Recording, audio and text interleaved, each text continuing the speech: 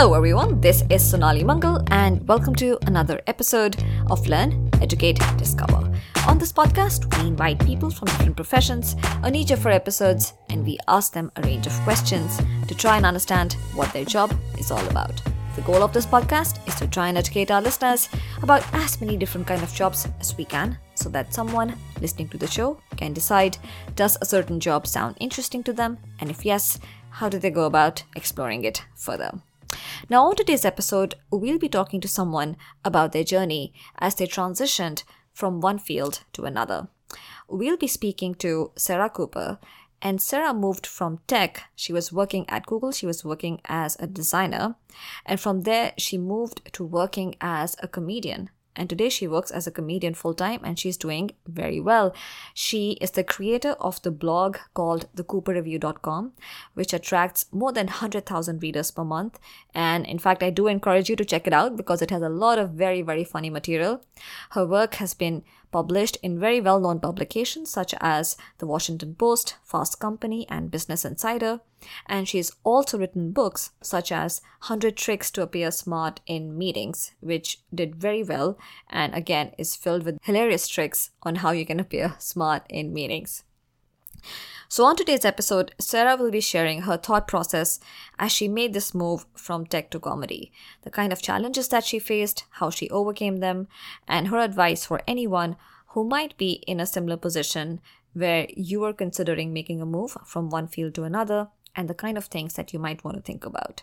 So I hope you find this discussion helpful. And with that, let's welcome Sarah.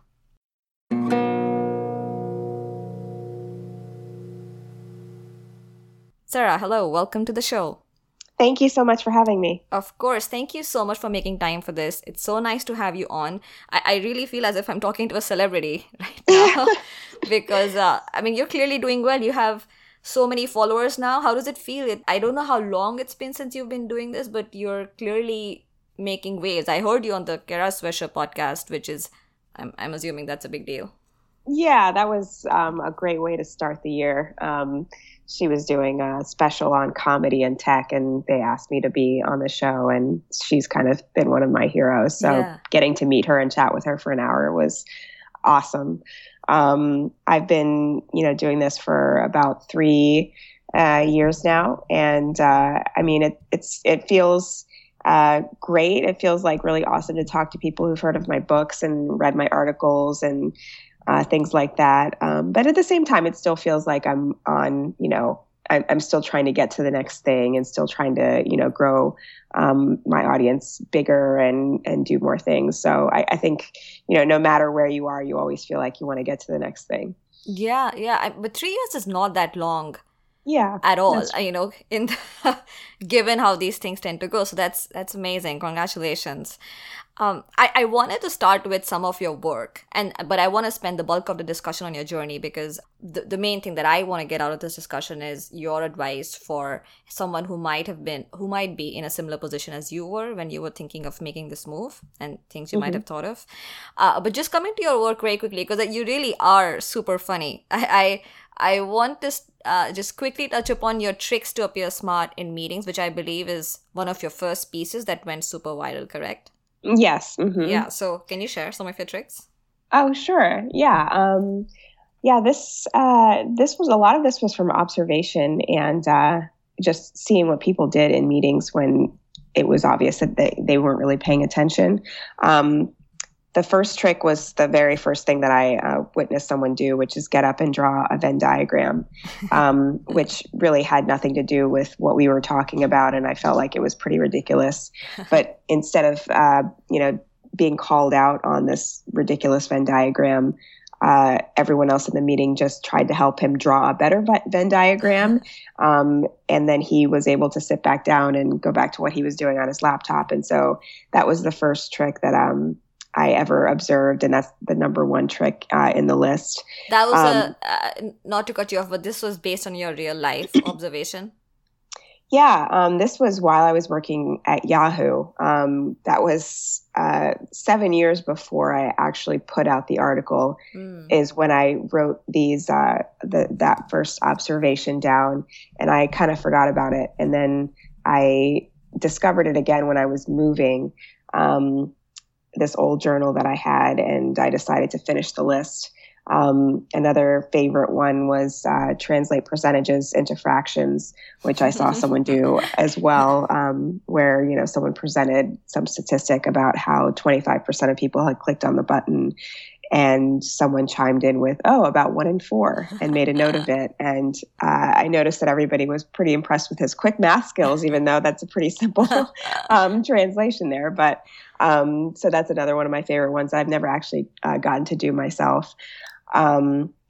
Another great one that I love is pacing around the room, because it's something that you don't have to actually speak or say anything. But as soon as you get up from the table and start to walk around, people are wondering what you're doing and what you're thinking, and if you're going to leave or if you're going to stay. And so it just kind of creates this air of intrigue that makes you look smarter in a meeting. Yeah. So yeah, those are a few of them. Yeah, those are, I mean, when you hear them say it, you can imagine them in your head and say, hey, I think that would work. I think there's another one that you share on, let's take a step back, which I think is very common now, but it does make you look smarter. Or will it scale is another good one.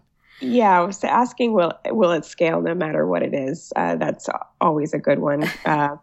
Everyone wants to know if this is going to scale, if it's whatever the hell that means.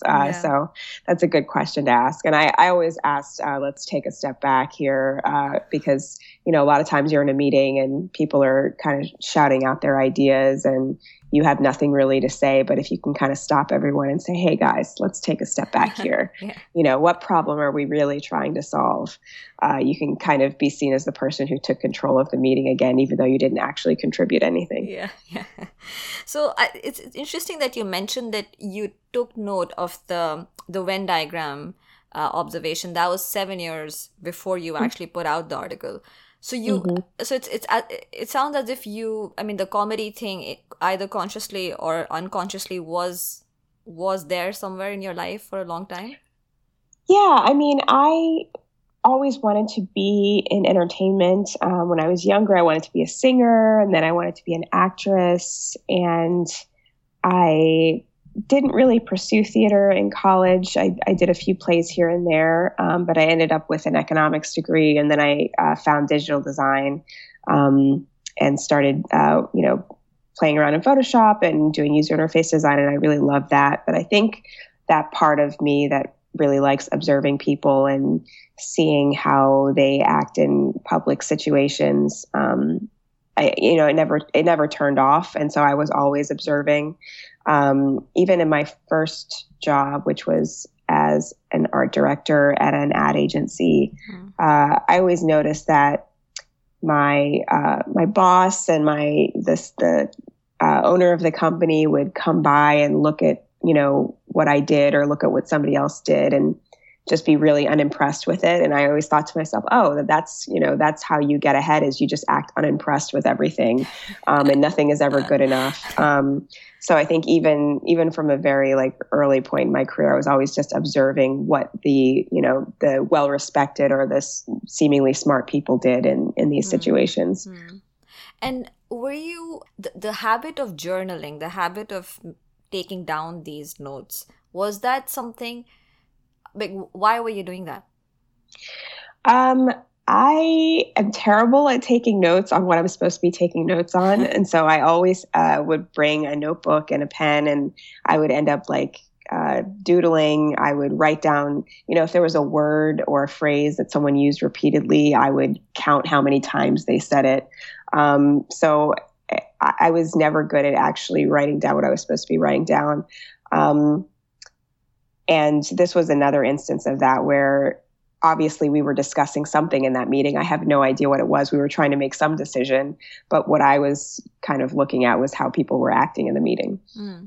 But it sounds as if you were able to collect material over a long period of time, right? You weren't making maybe sort of work notes, but you were making these other notes. Exactly. Yeah, I was.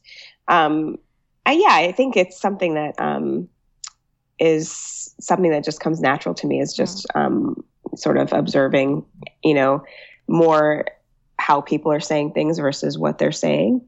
And so, yeah, people always ask me how long it took to, write that article. And, finishing it once I discovered that notebook was, a few days, but it actually was many years in the making because it took years of observations for me to put that together.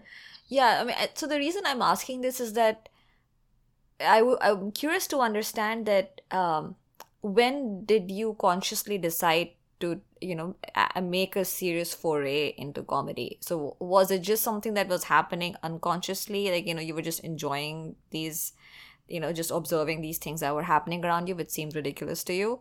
And then, suddenly one day you decided to leave, or how did that come to be? Well, I left Yahoo around the time that I was 30, and I decided to pursue acting again, that childhood dream that I had. And I was focusing on acting while doing design on the side as a freelancer.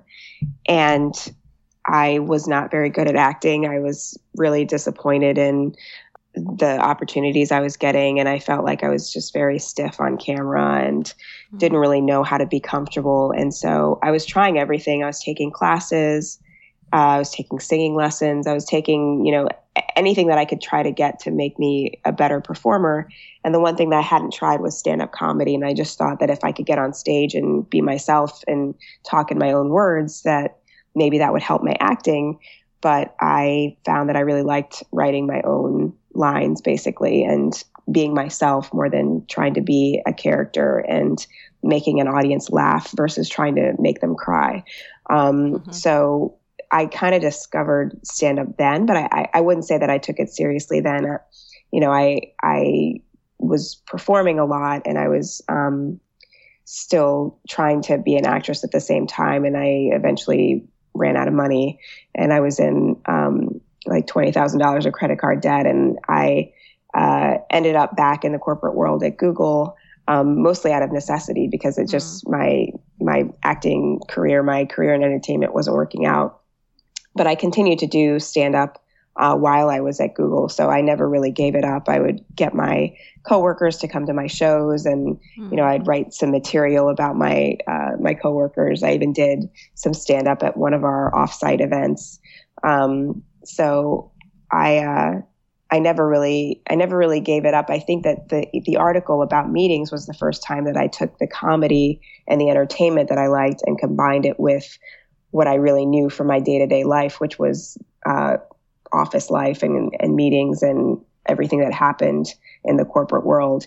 And putting those two things together really resonated with people. And that was the first time that I had done that. And so when that happened, and when I saw that, millions of people really loved it and shared it and read it and commented on it and wanted more of it, I think that was the first time that it kind of validated for me that this was something that I could do.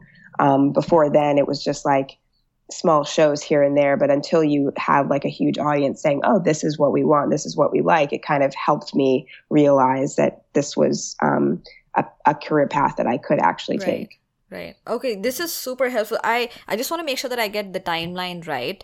So you were first a designer with Yahoo, but you'd always wanted to be an entertainer, and so you actually quit Yahoo to try out acting. And that was for how long? Like a few years? 3 years. 3 years. Wow. Okay. And did you go to like LA?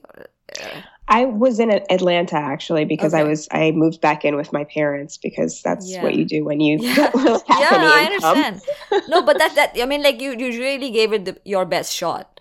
Yeah. Okay. And so for 3 years you tried acting, it didn't work out, and so that's why you decided to join Google, because primarily you needed some source of income. Yes. But while you were at Google, you continued to do something or the other with comedy. So that was either performing or you started blogging. Was there any strategy around, I was reading your blog post around how you got the book deal. So it clearly seems that, you learned a lot of things along the way before you left Google. So tell us a little bit about when the article went viral. And this was how long? You were at Google for about 3.5 years, right? 4 years? Yeah. Okay, so between the article going viral and you leaving, how long was that? 6 months. Six. Okay, so not that long. So Mm-hmm. once the article went viral, what did you think? Well, I didn't expect it to go viral. I think I released the article around the 4th of July in 2014. And it just really took off. And I was a little scared even to release it because I didn't want my coworkers to think that I was making fun of them, which I kind of was making fun of them. And it was so exciting. I just remember, I think we were on vacation somewhere, and I just remember, my Twitter blowing up and everything just blowing up. And it was just like a really exciting thing to happen. It was just, one of those moments where you just feel really, really proud of something, and you're just really excited about how much attention it's getting. A few weeks later, I was back at work, and people at work were talking about it. And so I think pretty quickly I just started to think about the next thing that I wanted to write, and it became something that was taking up more of my time than it probably should have been taking up, as someone who still had a full-time job and all that stuff. So how long before the article went viral, when you were doing sort of these shows, etc., like on an average, how much time were you spending on comedy per week? I was spending, I don't know. It depends. Like if I had a show, I would probably spend 5 or 6 hours a week. If I didn't, then I might not write anything, for a week. So it really depended on what I was doing. And did you share your, sort of the amount of time and your passion for comedy very openly with people at work? I mean, I don't know if there's a right or wrong answer. I'm just curious how you did it. Yeah, I did. I mean, people knew that I did stand up, and people came to my shows, and they all knew that it was something that I did in my spare time and that I was excited about. Yeah. Okay. Yeah. So you said that once the article went live and it went viral, then you were just immediately thinking about what to do next. What was the turning point in you saying that, okay, I think I'm going to quit Google and I'm going to do this full time? I think I feel like there was probably some moment where I was, I think it was an event or something that I was expected to present something, about the future of the product or the future of the team or something like that. And I really just wasn't that excited about it. And it was one of those things where you have to, in a position where like you're supposed to be leading a team, you're supposed to be getting them to be excited about something. And it's very hard to get other people to be excited about something if you're not that excited about it. And I kind of felt like I was sort of being not the person that I wanted to be. And that wasn't a great feeling, just because, life is short and it's hard to be doing something that if your heart's not in it. And in addition to that, I knew of friends who had left Google, who pursued other things. Some of them ended up back at Google. Some of them ended up very happy. And I just knew that taking the chance to leave and try something new wasn't as big of a chance as I thought it was. And in fact, staying and not trying seemed like a bigger risk in terms of, what you're going to do with your life. This one life that you have. So I think I just, I started talking to my fiance at the time about it. I talked to my parents, and of course, everybody was like, "Are you sure you want to do this? Because you love Google, you're really happy there." And it's true, I really was happy there, and I really love the people there. But I just felt really, really passionate about writing. And it just felt like my passion for writing was just growing beyond my passion for what I was doing at work. And so, once I kind of had, everyone's sort of blessing and everyone understood, that I really wanted to do this. That's kind of when I told my boss that I had decided to leave. Which is, I mean, that's awesome. And I'm sure, I know it takes a lot of guts to do something like that. So hats off to you.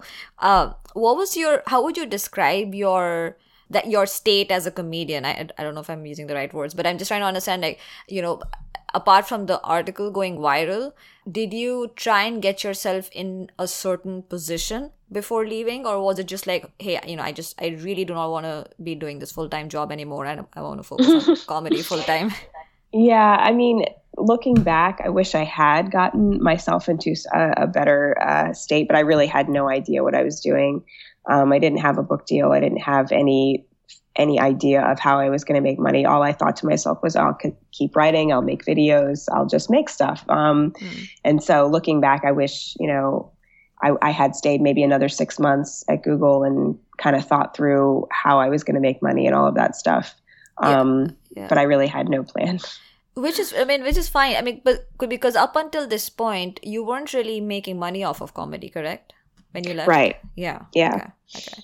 And then did you have a backup plan when you left?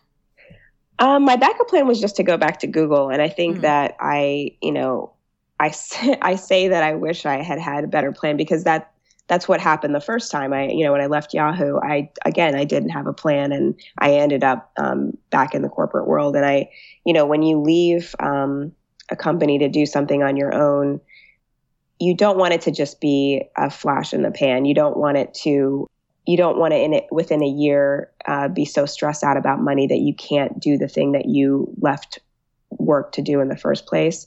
And I kind of found myself in that position within 3 months. I was stressed about how I was going to make this sustainable, but at the same time, I was trying to be creative, and it's kind of hard to be creative when you're stressed out.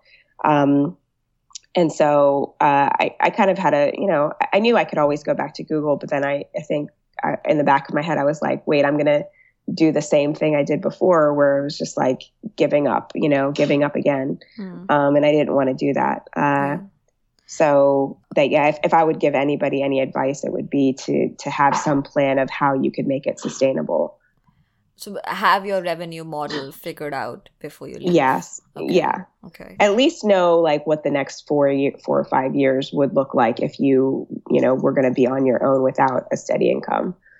4 to 5 years is a long time. Maybe 3. Maybe 3. But it's good that you had the option of going back to Google. Is that something that you consciously tried to sort of, make sure that was an option before you left? Oh yeah, absolutely. Okay. I knew what it would mean to go back. I knew that if I went back within a year, I could still have my same Google email address and all of that stuff. My boss, my manager, my team, everyone made it very clear that I was always welcome back there. And I think that knowing that helped a lot in terms of just having a bit of a safety net, to where I felt like, it's not like I was cutting things off and burning bridges. I made sure that I could always go back if I wanted to. No, that's good to know, because that's something for others to keep in mind. Keeping that option open. Did you give yourself a timeline? I told myself that I did want to have a book deal within the first year. So that was something that I started working on pretty quickly, is how I was going to put together a proposal, what the book would be called, and how I would go about finding an agent and all of that stuff. And so, I did give myself a deadline for that. Yeah. Okay. And one thing which I think is important to call out is that you didn't just leave. I mean, you did have a major article like going majorly viral, correct? So I'm sure you must have. What was your audience at that time? What do you mean? Like, how big was it? Well, on Medium, the article had a few million. I think, almost 3 million views.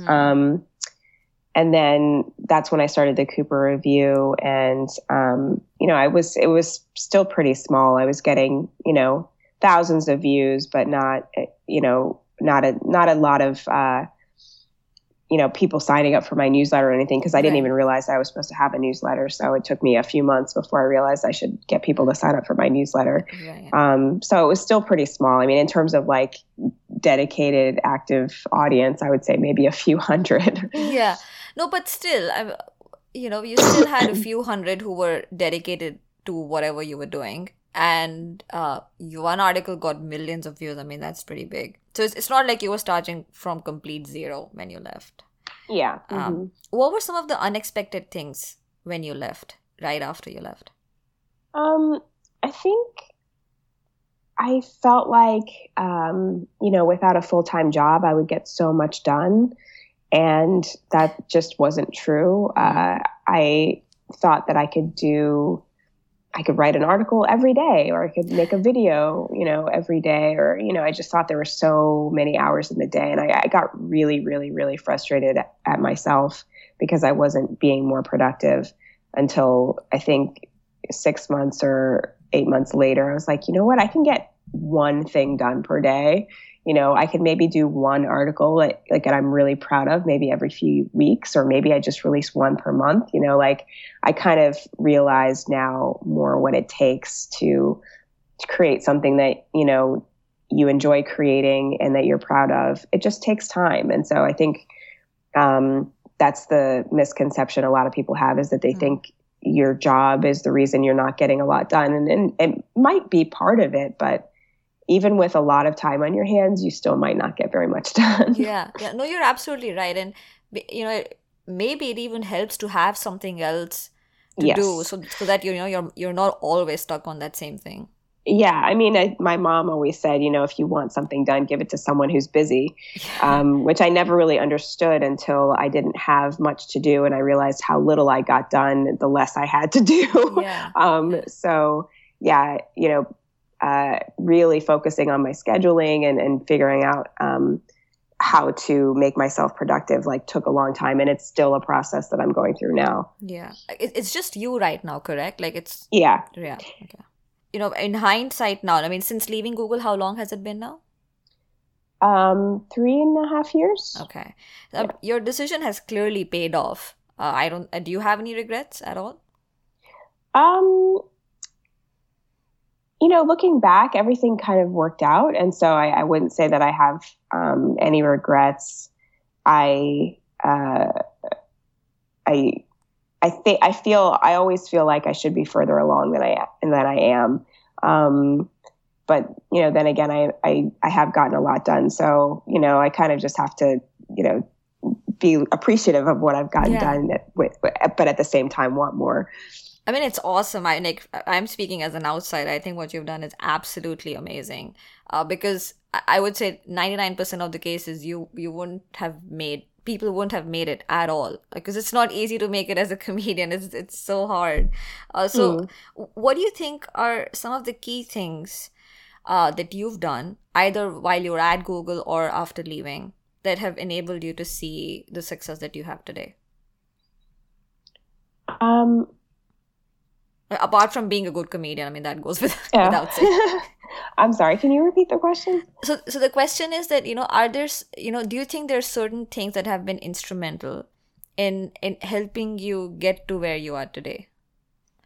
Maybe something that you did, for example, maybe you've been very focused on building your audience, as an example, or maybe the fact that you decided to put something out there like a book so that you have, a concrete thing to show, or I don't know, other things. A few things. Well, first of all, I have a sort of a closed Facebook group of friends and family who are like my sort of trusted testers for content that I'm doing. And I really I started this group after a friend of mine, she said she did the same thing for her content, and I tried it, and they've become invaluable to me in terms of just being able to bounce ideas off of, because the biggest thing that I miss about working at a company is being around people. I don't mind being by myself, but it does get lonely, writing and sitting at home, because I work from home a lot of the time, it does get lonely, and you kind of feel like I want to bounce ideas off someone. I want to collaborate, I want to do something that's not just on my own. And so being able to throw things out there to that group whenever I need to, and get, and just knowing that these people care about me and want to see me succeed. And so these are the best people to ask for their, opinions, and they'll be honest with me, but they also, don't want to see me fail. So that's been incredible. My next book is based on an article I did called Non-Threatening Leadership Strategies for Women. And I had this idea for this post for several weeks, and it really getting the feedback from that group in terms of like how to make it funny and how to make it clear that it was a joke and all of those things was just like huge for me. Because one of the things that people think, oh, you're a comedian, you just know what's funny. And it's just not true. Like some things that I think are hilarious don't do well at all. Some things that I think aren't funny at all, people laugh like crazy at. So honestly, a lot of it is trial and error. And so that group has been really, really helpful for me. Yeah. Another thing was I started my own personal brand website about 6 months ago, which kind of just features my stand-up comedy and my speaking and my books and just kind of like more Sarah Cooper as a personal brand. And that has done wonders in terms of getting me speaking gigs, which pay really well, and just kind of getting my name out there more. And I really had no idea that it would really be so instrumental in that part. So that was hugely helpful. So when you say personal brand website, that's sarahcpr.com? Yeah. Okay. Mm-hmm. Yeah. Okay. All right. Anything else? Were you about to say something else? I would have to say my husband, just because I think, if that's the one of the big things that was, I've tried going out on my own. This is my second time now. And I think, having a partner versus not having a partner, like really made a lot of difference too, having someone there for me. So I feel like that's been a big help as well. Yeah, I can imagine. Especially, if in the beginning you're trying, you may not have any income for a while. So you need to have someone who's willing to support you. Yeah. Okay. Yeah, exactly. So I just want to touch upon some of the points that you made. I think the point that you brought up about feeling lonely is probably very, very applicable if you do not have a team, so to say, and you're going out entirely on your own. Was that a challenge? Like, did you try and do something to figure out what to do about it? It took me a while to admit to myself that I want to be around people because I always thought of myself as an introvert, but I think I'm more of a lazy extrovert, which is like I like being around people, but I'm lazy and I don't push myself to be around people as much as I should. And so I, joined a co-working space and I started going there. But I realize it's a balance for me. I want to go there maybe a couple times a week, but I don't want to go there every single day. And so really going to a coffee shop, like, overhearing conversations, just being around people, just makes a big difference in terms of not feeling lonely, but also just not feeling like you're getting life happening. As a writer, you have to experience life to have something to write about. And so that, just seeking out saying yes to things is huge. Yeah.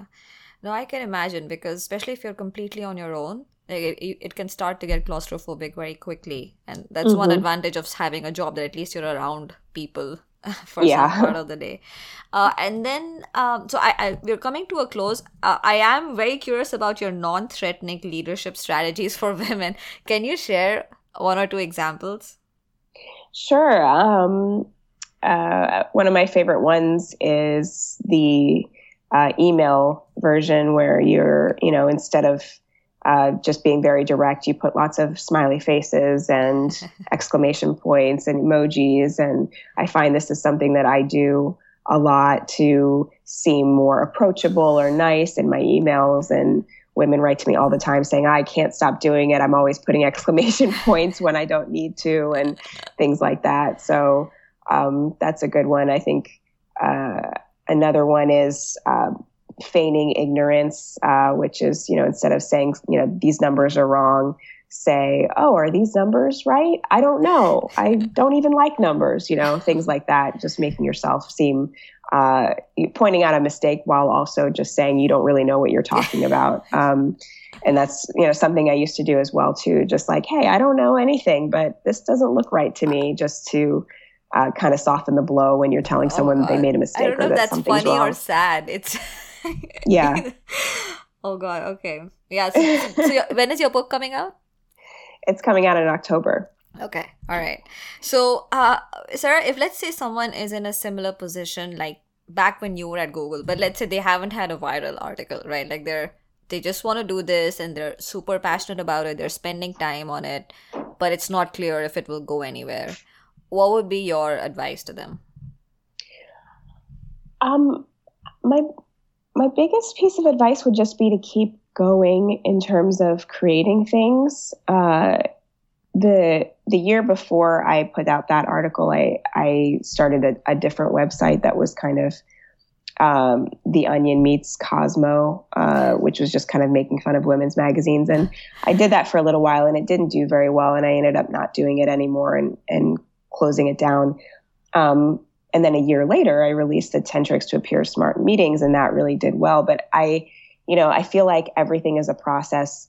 The one thing that you do right now that doesn't do well might lead to in a year you doing something that does do well. But you really needed that thing to fail first before you could get to the next thing that would succeed. And so don't let it discourage you.